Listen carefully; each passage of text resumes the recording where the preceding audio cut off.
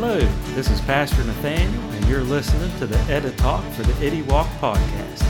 Here you'll find messages meant to edify and encourage God's people in the maturity, purity, and unity that comes from following Christ.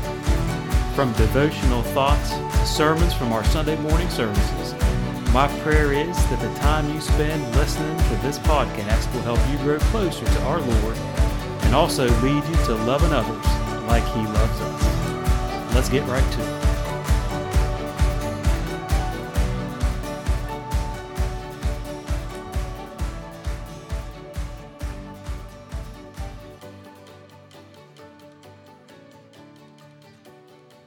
Thursday is Thanksgiving. With that in mind, I thought I'd bust out a few turkey jokes. It's been a while since I told a joke on purpose. They're just not as funny when you plan them. But I do have jokes on purpose this morning. And feel free to use them with your family this week. You know why you can't bring a turkey to church? Because they use foul language. Some wives are thinking, I brought a turkey to church this morning.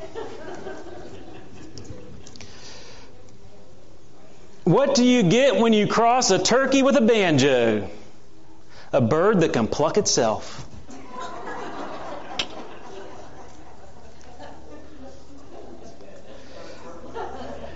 One more. That's what the turkey said. Better quit while I still have my head. Or something like that. Last one. What happened when the turkey got in a fight? He got the stuffing knocked out of him. Yep, I better keep my day job. Well, Joel. Jokes aside, Joel chapter 2, verse 21 is where we'll start. And as we read through, you'll see why this is a good scripture for Thanksgiving. They're not sure the time when Joel was alive to prophesy. Maybe around the time of Amos, because a lot of the language that Joel uses is similar to Amos's. But it's sometime after David, before Jesus. A lot of Joel's prophecy, especially at the end of chapter 2, is about the end times. In fact, don't read it while I'm preaching because you got to listen to the message. But a lot of there is what you'll recognize Peter used when he preached the first ever sermon on the day of Pentecost. How the Lord will pour out His Spirit on all people. Sons and daughters will prophesy, old men will dream dreams, and young men will see visions. I'm still seeing visions. That was a joke too. See, when you try to plan it, it's just not as funny. I want to pick up this morning in verse 21. Joel chapter 2, verse 21. Surely He has done great things. Be not afraid, O land. Be glad and rejoice. Surely the Lord has done great things. Be not afraid, O wild animals. Try to tell that to the deer yesterday and today and all week long. Be not afraid, O wild animals, for the open pastures are becoming green. The trees are bearing their fruit. The fig tree and the vine yield their riches. Be glad, O people of Zion. Rejoice in the Lord your God, for He has given you the autumn rains and righteousness. He sends you abundant showers, both autumn and spring rains as before. The threshing floors will be filled with grain. The vats will overflow with new wine and oil. I will repay you for the years the locusts have eaten. The great locusts and the young locusts, the other locust and the locust swarms. my great army that I sent among you. Here's the thanksgiving part, verse 26. See, I'm having visions. You will have plenty to eat until you are full. You will have plenty to eat until you are full, and you will praise the name of the Lord your God, who has worked wonders for you. Never again will my people be shamed. And Father, I thank you for the promises we have in your word, the promises that we just read about and we'll talk about. Lord, I thank you for how you richly bless us abundantly. And Lord, I thank you for all the wondrous things that you've done in each of our lives. And that's what we want to do, especially this week, is give you thanks for all of your goodness. Lord, I praise you for how we feel your presence when we're together, for how you work and you move among us. So may you continue to bless this service. I pray you would bless this message. And I pray these things in Jesus' name. Amen.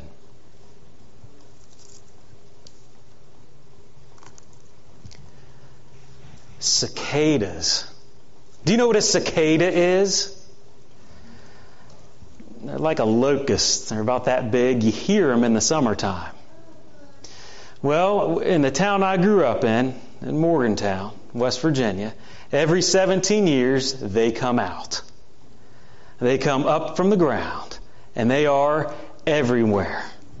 It happened in 1999. It happened in 2016. And the next time it happens, I'll probably get to tell and show my grandkids the cicadas. It'll be 2033 if I did my math right. No rush, though, girls. No rush.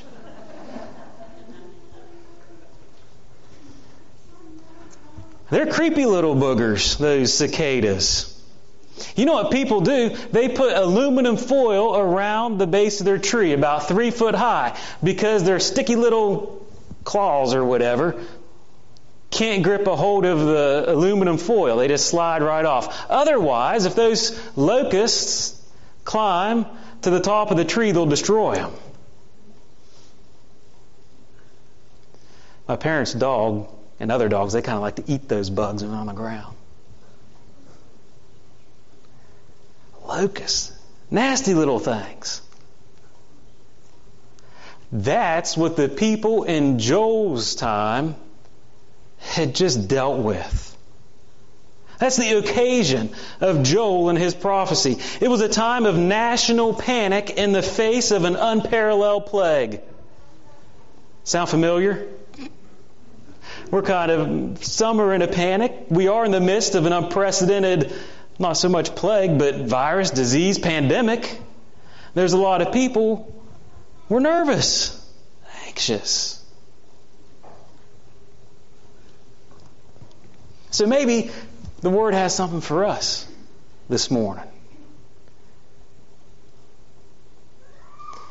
You could say that the locusts represent what sin does in our lives. What those locusts do, they'll destroy everything. Take away everything. I mean, how do you think that affected the economy of the time? And they had all kinds of different locusts. I don't know if you noticed in verse 25, they had great locust and young locust and other locust and locust swarm. Actually, 4 Hebrew words for locust. I didn't look up what they all mean because I figured it's pretty bad. Locusts everywhere. Destroyed everything. And that's what sin does. We know that's what sin does because in the end it leads to death. And what sin takes away, you can't get back. But in His power and in His righteousness, the Lord redeems and restores those who repent. That's what this message from Joel is really about. I want you to see the flow of what Joel is doing when he writes here.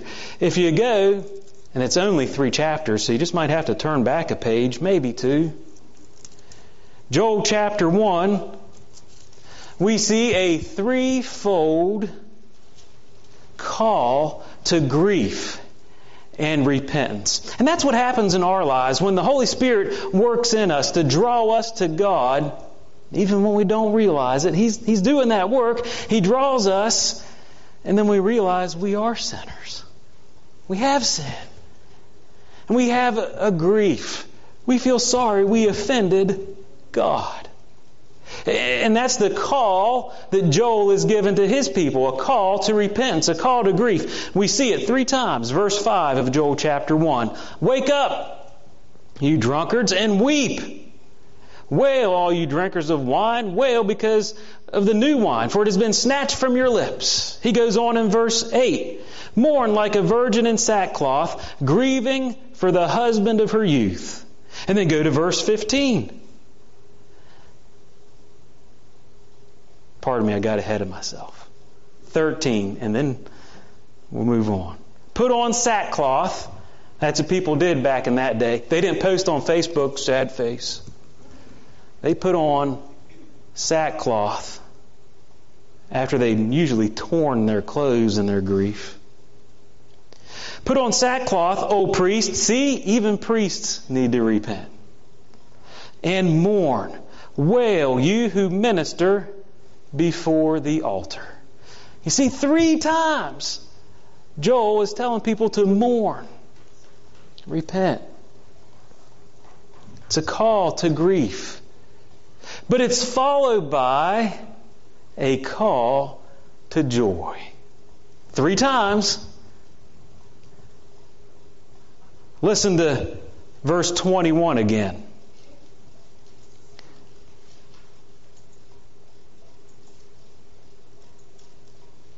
Be not afraid, O land. Be glad and rejoice. Surely the Lord has done great things. Be not afraid. Okay, the land was 1. Here's number 2. Be not afraid, O wild animals. Because once the land was destroyed by the locusts, what did the wild animals have to eat? Nothing. So, the land is going to be restored. The wild animals are going to get fat again. Be not afraid, O wild animals, for the pastures, the open pastures are becoming green. The trees are bearing their fruit. The fig and the vine yield their riches. Be glad, O people of Zion. Rejoice in the Lord your God. The people have reason to rejoice. That terrible time is over and the Lord is ready to renew and restore. And that's reason for joy. It reminds us of what Paul said in Philippians chapter 4, verse 4. You probably have heard it, and some of you may have it memorized.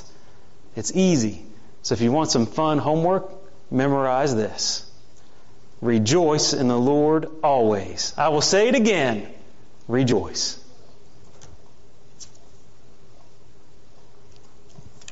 We can rejoice in the Lord and be thankful. We read about how all the blessings He brought back to the land after the locust. And He goes on to talk about blessings that we all have. Things that we can all be thankful for. If you're taking notes, that's the title of this morning's message.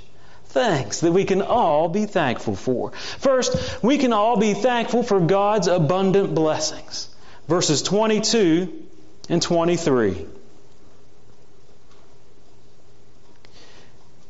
Be not afraid, O wild animals, for the open pastures are becoming green. The trees are bearing their fruit. The fig tree and the vine yield their riches. Be glad, O people of Zion. Rejoice in the Lord your God, for He has given you the autumn rains in righteousness. He sends you abundant blessings, abundant showers, both autumn and spring rains as before.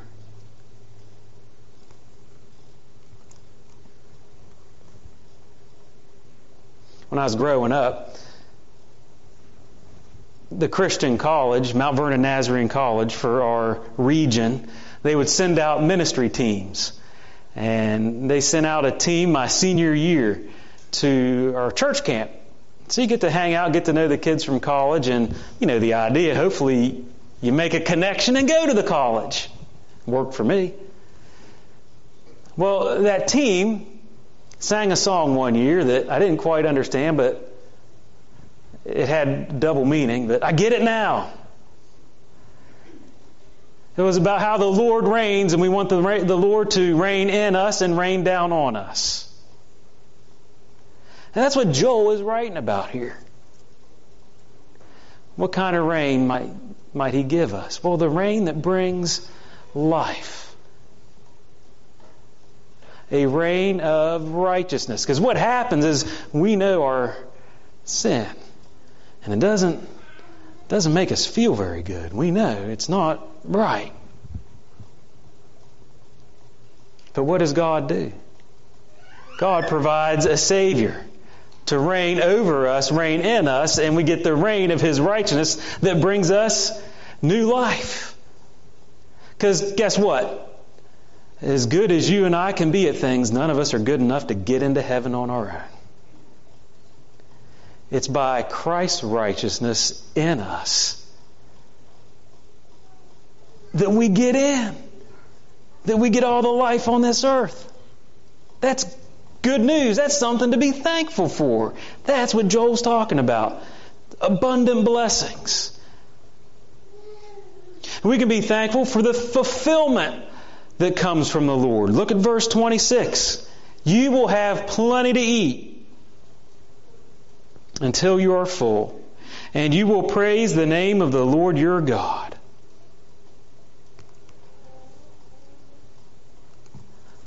That's a great feeling, isn't it? After the Thanksgiving meal, when you're satisfied.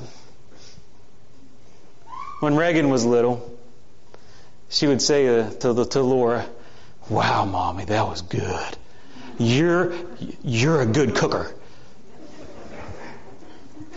We know what it's like to be satisfied with the best, huh?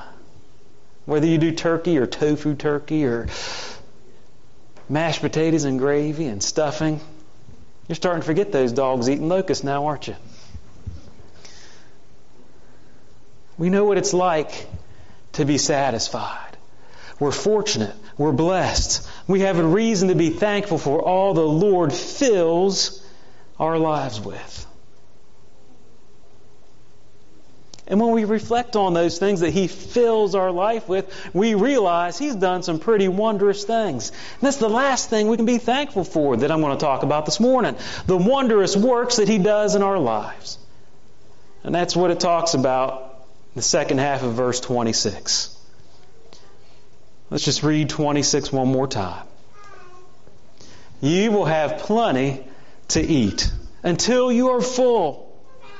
And you will praise the name of the Lord your God, who has worked wonders for you. Now here's a challenge. This week in Thanksgiving, think about something miraculous the Lord has done for you in your life and give Him thanks and praise. That wondrous thing. You might come up with more than one.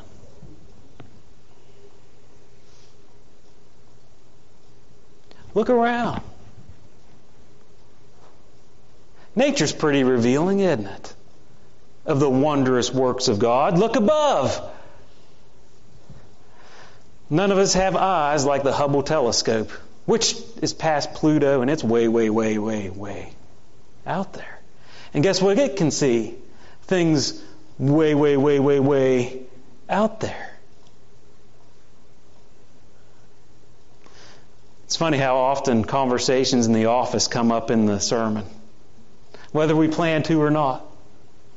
If you don't know Erica, she studied biology in West Virginia, actually, at Davis and Elkins College.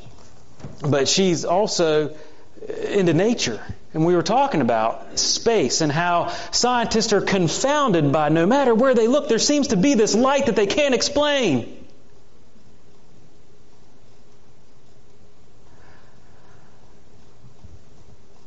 We know what that light is, don't we? One day that light Well, there will be no darkness, because the light of the Lord will be our light and glory.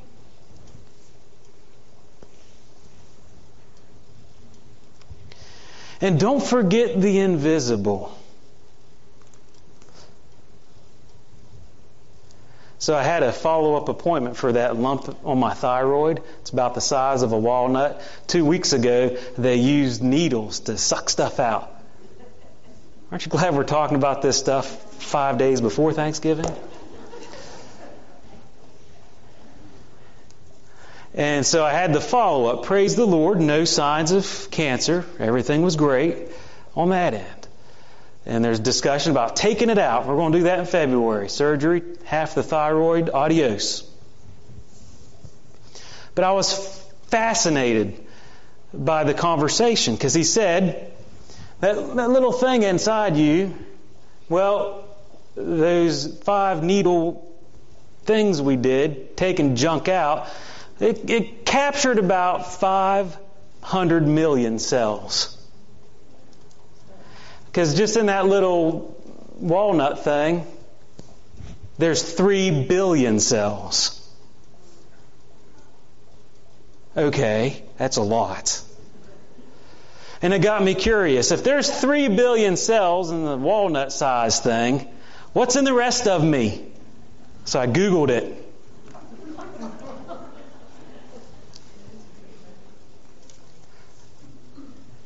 On average, we have 37.2 trillion cells. Human beings have between 30 and 40 trillion cells. That's the invisible.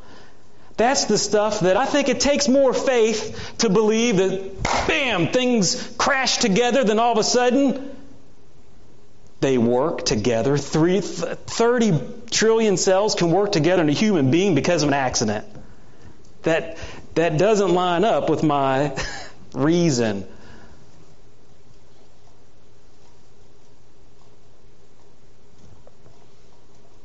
He's the God of the things we see and the things we can't see.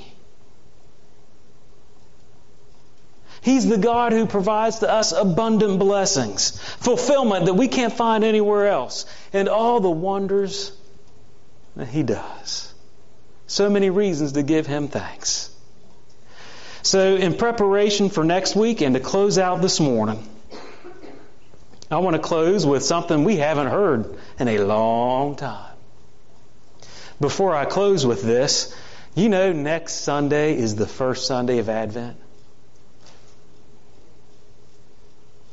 It's also the 5th Sunday of a month. So that means, on the 5th Sunday, when a month has 5 Sundays, we like to pull an illustration or do a message that ties in with a hymn. So we'll do a Christmas carol next Sunday. But what I'm about to read here ties in with the end of the message and gives you a preview for next week. You see, 1,700 years ago, can you believe people fought about politics then? They did. And another thing they often argued about, which is you don't hear much argument much anymore in the mainstream, is God. They argued about God and Jesus and the Holy Spirit, and they were working out what the Trinity is and what it means, and there was a big fight. There were some people saying Jesus was just a creature. And there were other people who were saying, you need to read your Bible. John 1:1, what does that say? In the beginning was the Word, and the Word was with God, and the Word was God. He was with God in the beginning. That's Jesus. It goes on to say, through Him all things were made. That's everything. Everything we see and don't see. Without Him, nothing was made that has been made. So thankfully, the right side won. We had victory. But one thing they did back then was create creeds. You might have heard of the Apostles' Creed. And just so you know your church history, and people are impressed with this congregation because they know their church history, the Apostles' Creed is mainly used by the Western Church. This creed I'm about to read is used by all Christian churches. Now, when I say Western and Eastern, the Eastern's like the Greek Orthodox. Have you heard of them? So anyway, East, West, all Christians use this creed. It's called the Nicene Creed. It's what we believe. Would you stand with me, and I'll close with this.